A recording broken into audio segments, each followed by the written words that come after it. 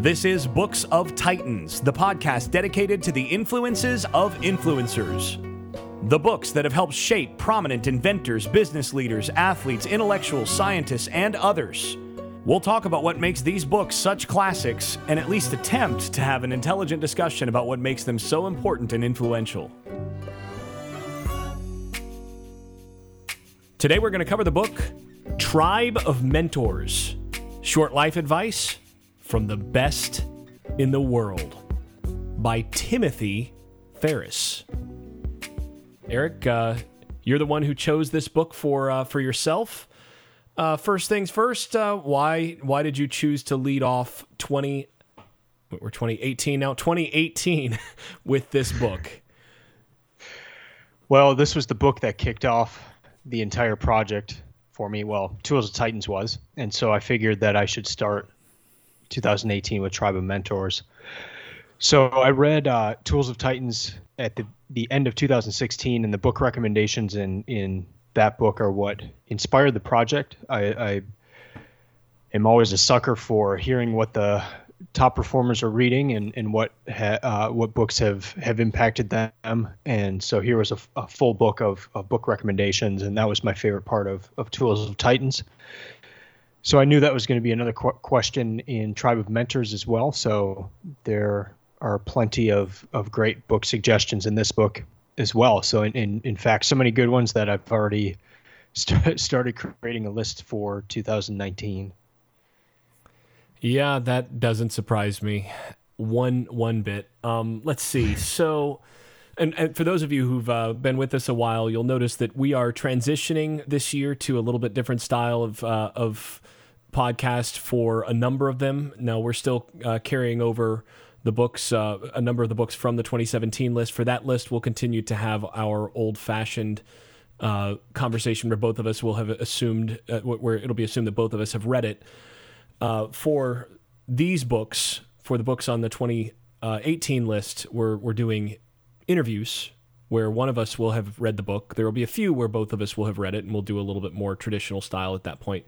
But we're doing interview style. So Eric is the one that read this book. I have not yet read Tribe of Mentors, although it's on the list, and I've been listening actually to the audio versions that have been coming through on the Tribe of Mentors podcast, which aren't those basically verbatim? They're just reading their own answers. Isn't that what that is? Yeah, and I think his goal there is to eventually create the audiobook.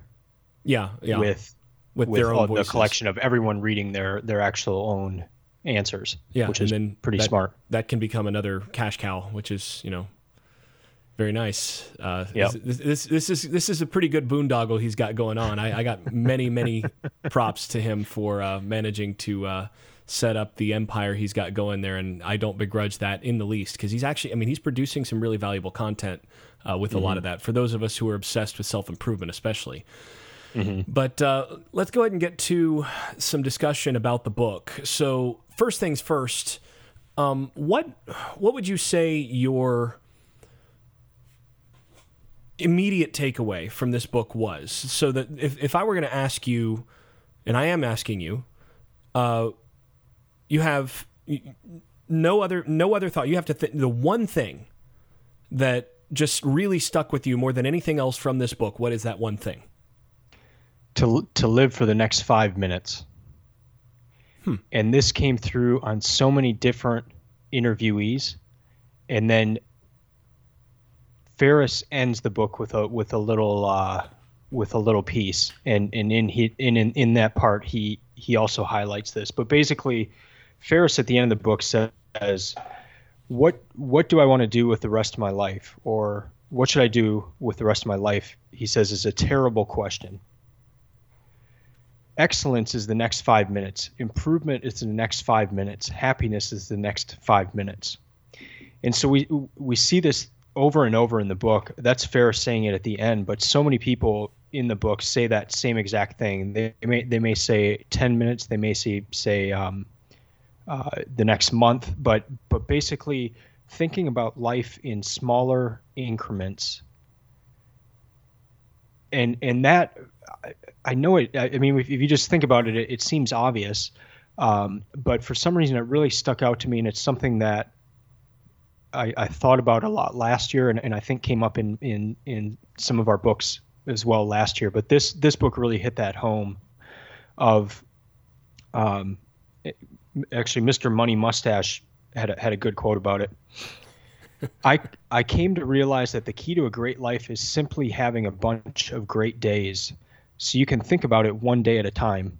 So whether it's a day or 5 minutes or 10 minutes, but basically, if you try to make the next 5 minutes or 10 minutes excellent, that's going to lead to an excellent life. It's going to lead to a life that you're going to be proud of.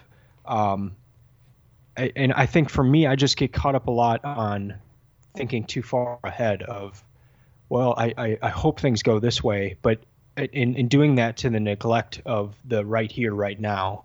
So the thing I kept hearing over and over in this book is that thinking of right here, right now, be present, be here now, what we saw in Deep Survival book.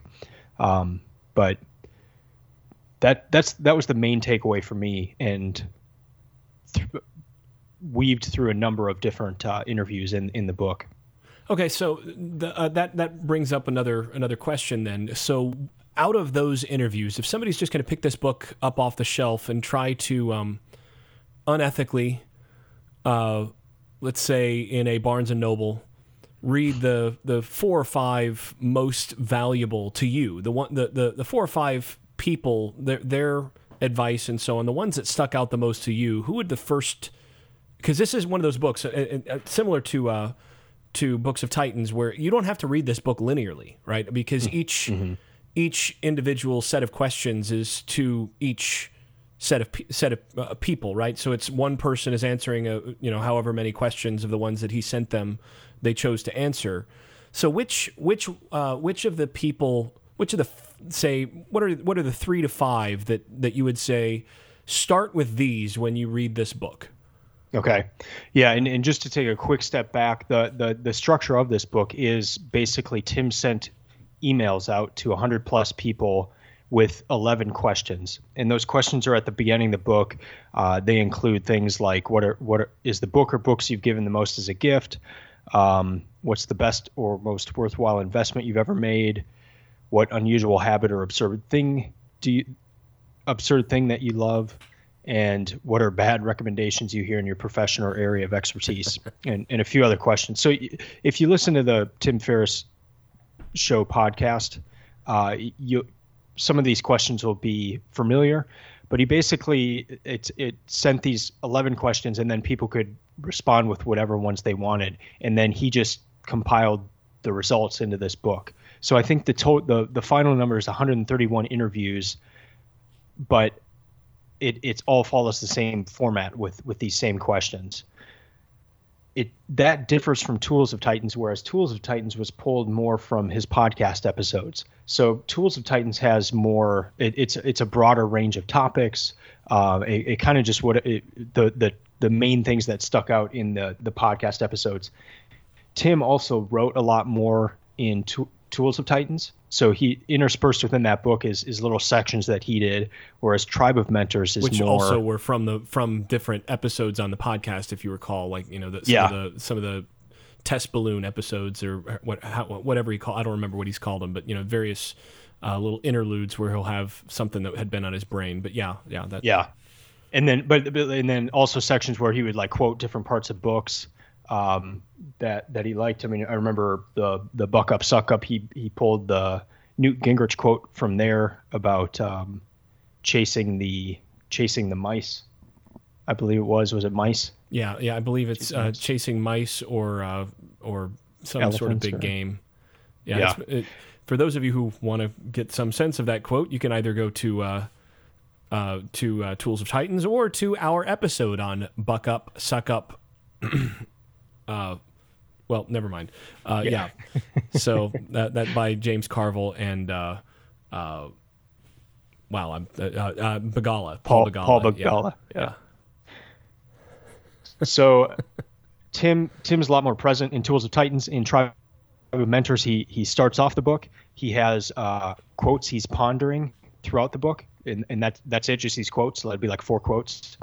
and then a section at the end. So he's not as president in this book. It's more of just compiling this information and putting it into a book format.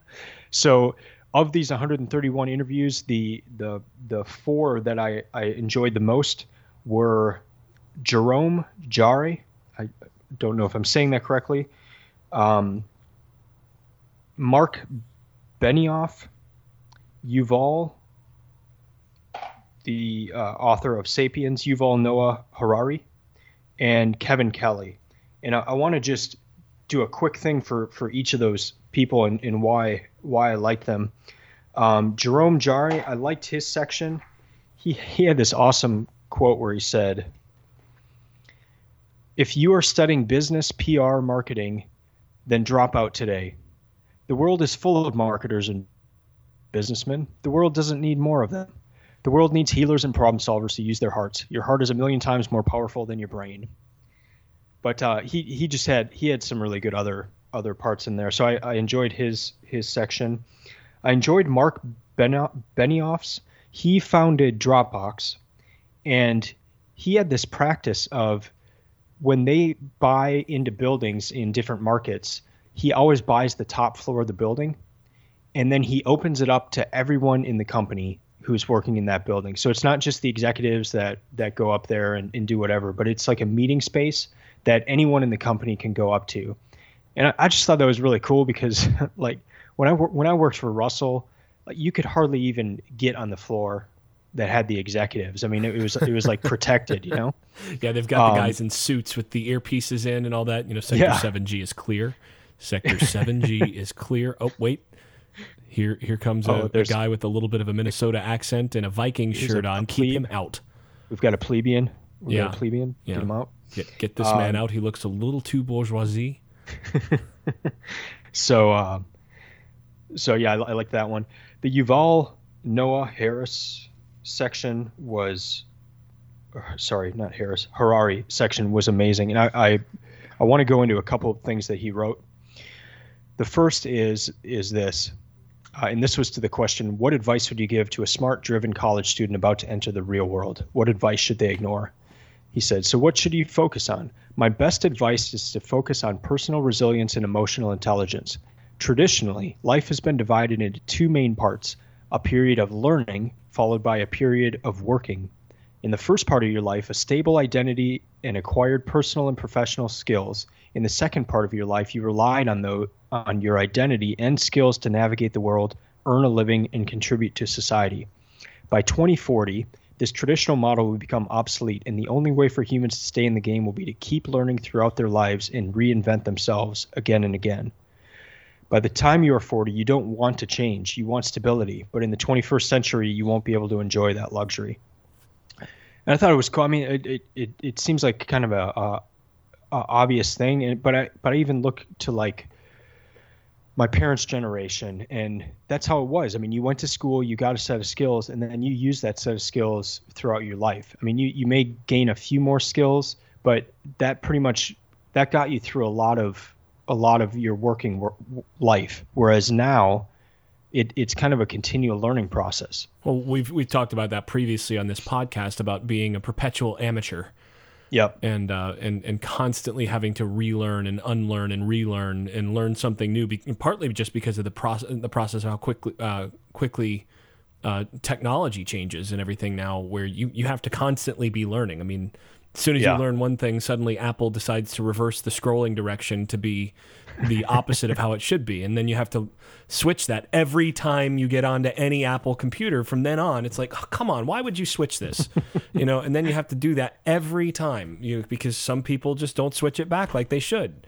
It's that sort of thing. You have to either learn to tolerate it or you have to learn to make those changes, I think they have it correct now. Or the latest little hobby horse for me, I listen to music while I'm working. So oftentimes, I like to be able to control my my sound, my music from my keyboard. So what do they do on the latest? They change it so that you don't just control it for system wide to whatever you're playing. It's whatever's on the screen at the moment. If I need to control what's on the screen, I can do that with my mouse. So thankfully, there's a third-party extension that I have to use to do that. But it's infuriating that I have to download that extension to use resources and all that to do that. But again, I had to learn. I had to go and find out how to do this. Welcome to the 21st century, everybody. You should share that third-party app with our listeners, because I would love to use that as well, because that's also very frustrating. The app is what is it? It's called High Sierra Media Key Enabler. That's the application is High Sierra Media Key Enabler. We'll put a link to it in the show notes for those of you out there who've yet to find this. But again, it's one of those things you gotta learn. Welcome to the 21st century. You know, it's you were, I think, saying something off air about this before as well, where, you know, hey, you get a phone call and all of a sudden you try to turn your nope, because Apple decided it's a bad idea. I want to know who in the company decided that it should be changed, and I would like to have a meeting with said person. So Yuval keeps going on here. And by the way, we have 2 books by Yuval Noah Harari on our list this year. Jason is going to be reading Sapiens, and I'll be reading Homo Deus. So he goes on, we're not living in an era of hacking computers. We're living in the era of hacking humans. Once the corporations and governments know you better than you know yourself, they can control and manipulate you, and you won't even realize it. So if you want to stay in the game, you have to run faster than Google. Good luck. Yeah. Good luck with that. But he's right. Yeah. Anything else from that one, or you want to move on to your next favorite interviewee? And the 4th person I enjoyed was Kevin Kelly. He's on page 246 of the hardcover edition of the book, and he was also in Tools of Titans. He was also the author of the first book we read for 2017, The Inevitable, and one that actually, Jason, you just referenced with the always being an amateur and approaching things from that. I one thing I really liked, he's the only person that recommended the Bible as one of his favorite books, but the way he came to read the Bible was kind of interesting, and he highlights that as well. He read The Story of My Experiments with Truth by Mahatma Gandhi, and he said, this autobiography of Gandhi curiously led me to Jesus. Gandhi's stance on radical honesty prompted me to attempt the same. It started my spiritual awakening. And then he talked about how he started reading the Bible after that, and then he's read it several times since then, and kind of keeps going back to it throughout his life. He's also just a really interesting man. Tim Ferriss calls him the most interesting man alive.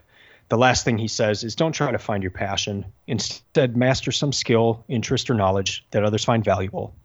It almost doesn't matter what it is at the start. You don't have to love it. You don't have to be the best at it. Once you master it, you'll be rewarded with new opportunities that will allow you to move away from the tasks you dislike and towards those that you enjoy. If you continue to optimize your mastery, you'll eventually arrive at your passion. I think it's just a great way to I do like that, to think about that too. Yeah. And that came up with a number of different people, different interviewees in this book as well. Of you got to flip that thing around. Like, you don't. Whitney Cummings said, "Don't network, work." Like, don't try to just like meet people to network to get a job without actually doing the work. And once you do the work and you do the work well, a lot of the other stuff will take care of itself. So, kind of, Jason, to the point that you talk a lot about of first things first. I thought about that with that thing. Don't start with passion of trying to find yourself or find your passion, but start with doing the work. Well, I mean, I think one of the things that's really important about that again makes sense to me about that quote is, for the most part, you can't really even assess whether something is your passion. Like, you can't honestly assess that or realistically assess that until you have a good idea of what it entails, until you have a good idea of what's actually involved in doing it. And to get to that point, you actually have to gain some mastery in that area. I mean, you look at actually the number of people that get to, say, law school or medical school, or even more in PhD programs like the one that I did. The number of people that get into those programs and then decide, Not for me. And some of these people were really passionate about doing what they're doing when they first got there, particularly on the PhD side. It's like, oh, I want to go do this because I just love that subject. And I have people come to me all the time about that sort of thing. I get emails about this like, hi, I saw that you went to X, I saw that you graduated, from here in this area. And I just wanted to, I wanted to look into, doing that degree, and wanted to, find out what your advice was or whatever. And, I had a student who took one of my classes last year who met with me the next semester saying, hey, I'm thinking about changing my major because, I'm really passionate about that subject. And, taking your class really made me want to think about going and getting my PhD and doing what you're doing and all this. And by the end of our conversation, she was going, yeah, maybe I'll hold off on that. Because I told her very soon, I took her through, this is what it entails. This is what you have to do. This is what the job market looks afterwards and so on, and encouraged her, stick with your current major. Now, if you do want to go to graduate school in this down the line, you can do that from your current major. But, and if you want to add a double major, fine, but you've got a scholarship over here for this particular school that you would be giving up. Why would you do this? Yeah. Following your passion before you have a really good sense and before you have some level of mastery in the area that you think might be a passion can be pretty dangerous.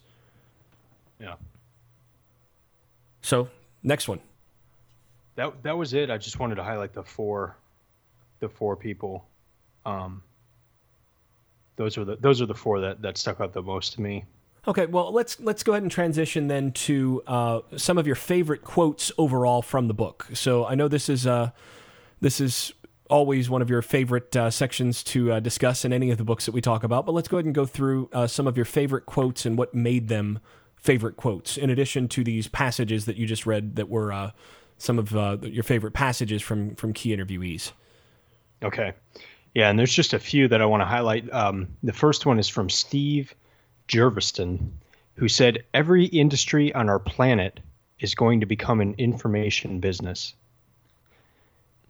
And he's basically telling you to prepare for that. Whether you're a farmer, farming in the future is going to be, some of it's going to be, you put a drone up there and you look and you see how things look from that vantage point, and you're tying that in with up to the second details on weather and all sorts of stuff. That's going to be largely information based. You're not going to be out there with a hoe as much as you are going to be in front of the computer. It's going to be more of an information business, and everything is going that way. So how can you be preparing for whatever you're working in to knowing that it's going to be making that adjustment here? Can't wait until those smart porta potties. Yeah. This one was awesome, and this is from someone who's not alive. I can't remember. I think this might have been from quotes that Tim was pondering, and it comes from Walter Chrysler of Chrysler Automobiles, dealing with laziness. Whenever there is a hard job to be done, I assign it to someone who is lazy. He is sure to find an easy way of doing it. I've always loved that quote. I just thought it was brilliant. No, it's so true. Don't get rid of the lazy man. Utilize him for what he's good at. Yeah. Now this is one of those things that, this is one of the great paradoxes of laziness is, and it's also the paradox of cheating too, right? As you're dealing with people who cheat in school, the lazy person will oftentimes expend far more energy in the efforts to get around the work that they don't want to do. The cheater will find just incredible ingenuity to find a way to cheat. Sometimes that, if you had applied even a quarter of the energy to actually learning the subject as opposed to cheating, you'd get the highest grade in the class just on that. It's the same thing with lazy people. Lazy people are inventors. Lazy people are the ones that, figure out how to help, in so many different areas, because it's like, wait, I don't want to do it that way anymore. Oh, it's important to be selectively lazy, though. I think that's the key. Yeah. But if you do have a lazy person in your organization, do realize that there may be a good use for them. Yeah, and actually, The next one. I wonder how much Ferris had, and I'm trying to remember who it was on this week's podcast, this last week's podcast that he had that had written on four different personality types or ways of dealing with motivation. Yeah, Gretchen Rubin. Yeah, Gretchen Rubin. That's right. And I wonder how much laziness correlates with the questioner form. There were the four basic ways. The person that she categorizes as a questioner is someone who is intrinsically motivated. They're motivated very much on their own internal stuff, but on externally oriented stuff, it's like they have to ask the question of like, does this make sense? Do I want to do? I wonder how much quote unquote laziness is actually really just someone like, wait, why do we have to do that? Why should we have to do it that way? I do wonder about that. That whether Chrysler's point on that is really get you some questioners and turn them loose.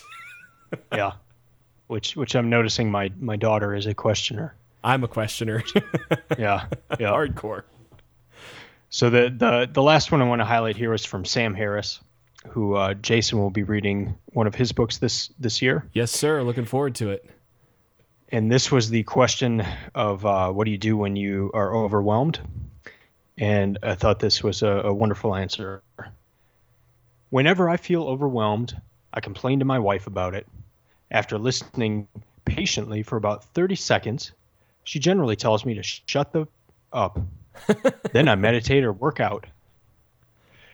And what makes that even more funny is that most of the other people gave a really like, oh, if I'm feeling overwhelmed, I chant or I breathe, I concentrate on my breathing, or I go on a run or do something, and he says, or I take a negative 36 degrees Celsius ice bath while holding my breath underwater and doing a short CrossFit workout in the process of that, and performing a transcendental meditation, doing TM meditation, right? So I guess TM meditation. Which I think 100. I think about 108% of the people highlighted in the book do meditation. So. Yeah. Yeah. So let's see. Any other? I'm going through the remaining questions we need to hit here. Any other key takeaways beyond what we've talked about so far? So we've talked about favorite interviewees and some of the key takeaways from that. We've gotten through your favorite quotes. Do you have a favorite word that came up in this book? I did not. There was not a single word that stuck out as have in the past. There's no fuck idiot. Nope. Yeah. So any other key takeaways here, and if not, then we'll go ahead and begin to wrap up the show. Yeah, a few other things, and these are really the ones that I saw over multiple people. And I think that's one of the neat things about these types of books, where you're seeing from a number of different people, to see common threads throughout a lot of the interviews, whether it's recommended books or advice.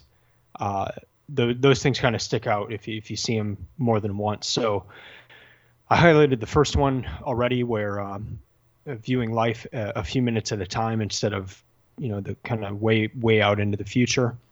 Another one is along the lines of what you were just talking about with Gretchen Rubin and the personality test. A number of people talked about understanding their personality and the main personalities that they would encounter in life. So there were a number of different book suggestions or theories that people use, whether it's Myers-Briggs or Gretchen Rubin writing her own book about the personalities that she comes across. But that came up a lot, where people did want to understand other people and maybe why certain people acted a certain way if they were a particular personality type. So maybe if you have some sort of framework in your head of the personality types, and then you kind of fit yourself in that and others. I know that was really big in companies in the 90s, where people would actually put their personality test outside their door. So before you walked in to talk to them, you knew if they were a jerk or not, I guess. I don't know. I think I just put like I should just put like a donkey on my door. This is what you're about to encounter. This is what you're getting into. Yeah. The occupant of this room is a jackass. There we go. It's a spider monkey. Yeah. So that came up a lot. One of the questions is how have you gotten better at saying no? So just the idea of learning how to gracefully say no in order to pursue what's important. And of course, all the people in the book are top performers that are probably getting a lot of interview requests, emails from people asking for advice or to be a mentor or something like that. And so how do you parse through that? How do you gracefully say no? And to the point where Tim got some responses when he sent out the email of 11 questions to people, and he included those no responses in the book because they were so well done. So I actually thought those were some of the more valuable pieces, some of the more valuable things in the book, because as someone who actually struggles at times to say no, and in fact, I just had this discussion with my wife about one thing I'm doing right now. I'm finishing a book that I agreed to do a book review for a scholarly journal. And it's the third book review in about a year that I've agreed to do. And this book is before getting to the indices and everything, it's like 500 pages, right? So it's 506 pages, something like that. And it's very dense. It was a dissertation and all this, and I'm looking at her going, no more. No, I just have to say no. And I've got to be able to say, you know what? I'm just in a period where I'm taking a moratorium on doing any book reviews of any sort for of this type, because I need to actually do my own work. That sort of those no chapters where he gives this is where this person turned me down and did it in such a way that I actually still like this person. That's useful. Useful. Well, and this wasn't in the book, but my favorite declining of an invitation of all time came from E.B. White, who responded in 1956 with this: "Dear Mr. Adams, thanks for your letter inviting me to join the Committee of the Arts and Sciences for Eisenhower. I must decline for secret reasons. Sincerely." That's the best one of all time. Secret reasons. I may use that one in the future too. I think I might have heard that years ago, but I'd forgotten it, and that's pretty good. Let's see, two more. The importance of sleep. This one came up quite often, to where some of the people highlighted in this book like religiously protect their 8 hours of sleep, to where they'll leave important events midway through or whatever, just to or even if there's a party at their house, they will just go up to their bedroom and go to sleep. John Wesley used to do that, right? And did he really? Yeah, John Wesley. From what I understand, what would happen is like there'd be a meeting or people at dinner at his house or whatever, and he would get up at, I can't remember, it was like 4:30 every morning or 5 o'clock every morning. It was very, very early to pray and do whatever, and he so zealously protected that time in the morning that he would go to bed at the same time every night, no matter what. And when it came to that time, he'd have people in mid-conversation or whatever, and apparently, again, this is something that I read a long time ago, but apparently like somebody would basically be talking to him or whatever over for dinner, and he'd just look at him and be like, all right, I'm going to bed. That's awesome. There you go. That's awesome. And the last thing, I kind of highlighted this with the Kevin Kelly quote about passion, but basically not trying to find yourself, but instead create yourself. So don't try to find yourself or find what you're good at, but start doing the work, and that stuff will come. Those were my main takeaways from the book, and really the things that showed up over and over across multiple people. Yes, and then obviously I was mistaken, by the way. It wasn't 4:30. He would rise at 4 a.m. Yeah, 4 o'clock every morning. Yeah, it's pretty good. Like Jocko Willink. Yeah. He and Jocko could get up and do their thing. Yippee-ki-yay. The last thing I loved about the book, and again, same with Tools of Titans, just all the book recommendations, and for me, that's worth the price of admission for this book, because although there are some good ones. Those book recommendations have been compiled by someone. Yeah, and they are now on the Books of Titans website. So I went out and I did this with Tools of Titans, but I mark up the book. So while reading Tribe of Mentors, I underlined every single book, made a big side margin note, books, and so that I could quickly go back through the book. And there are 298 or 198, let me look, of books suggested in Tribe of Mentors. 278 books, some of them more than once. Man's Search for Meaning was one of the top suggested books, I think 7 times, and the Tao Te Ching was suggested 5 times. I probably butchered that, didn't I?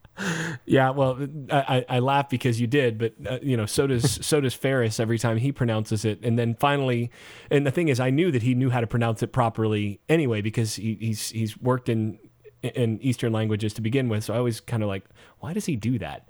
And then one day, like one of his more recent podcasts, he made some sort of aside about that. Like, yes, everybody, for those of you who keep sending me like that's not how you pronounce it. I know how to pronounce it. And then he pronounced it correctly. And he said, but you sound like a clown when you just immediately transition into the proper, like into a different language for pronouncing a word that's, that's in that is transliterated into English. But yeah, it's Dao, and that T is actually more of a D sound, but it doesn't really matter. So that was suggested 5 times. So, but the list is up on Books of Titans, and it's under resources in the main menu, and it's a table, and you can search the table. If you search the table, it will just automatically show those ones for what you're searching. So another good resource we have there on the website. That's going to do it for us today. Before we get out of here, just a reminder, you can follow along with us in terms of our book reading list for the year. Right now, I am working through John R.L. Moxon, Peter's Halakhic Nightmare, which I am reading in order to do a book review for a journal. And I'm very much looking forward to having that assignment done. It's actually a good book in the field. I've been impressed by how well he's done on several thorny scholarly issues. But enough about that.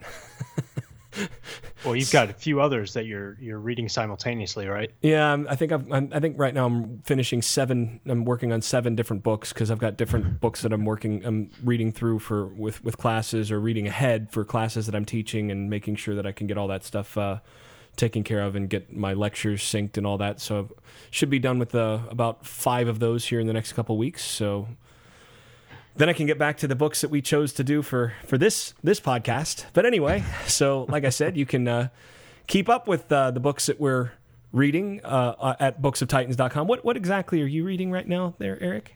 I'm reading a comic book. Very scholarly.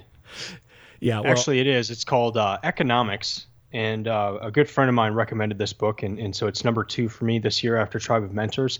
But the subtitle is How Our Economy Works and Doesn't Work in Words and Pictures. And I actually wish I had read this in college instead of some of the textbooks we had, because it does an excellent job of going through the history of economic ideas and how they've played out through more recent history. So I'm loving it, and I'm actually learning a lot, and it just kind of distills everything down into the basics, and very, very, very helpful. I posted that I was reading this, and a professor on Twitter said that he, not a professor of Twitter, but a professor of economics, said that he gives this book to to his class. It's required reading in his class, and they love him for it. They all thank him for that. So. Yeah, well, I mean, everything I've heard about it so far makes me wish I'd put it on my list for the year, especially the fact that it's a graphic novel of some sort, that it's a comic book, which I have my appreciation for. In any case, you can also ping us on Twitter, Instagram, social media of your choice at Books of Titans. If you haven't already done so, you can subscribe to this podcast, find all of our past episodes through Apple Podcasts, the Android Marketplace, or your podcast manager of choice. If you are enjoying this podcast, please give us effusive 5-star ratings and just go on and gush about how much you enjoy this, and pass along, share your favorite episodes on social media, or write letters, handwritten, however you want to pass this along to people and let them know to give it a listen. Even if it's just one episode that you really got something out of, that helps us out a lot. We'll be back soon to discuss the next book, which will be The Republic by Plato. Here together with Eric Rostad, I'm Jason Staples, and this has been the Books of Titans podcast. Keep listening, keep reading, and keep improving. And keep it real.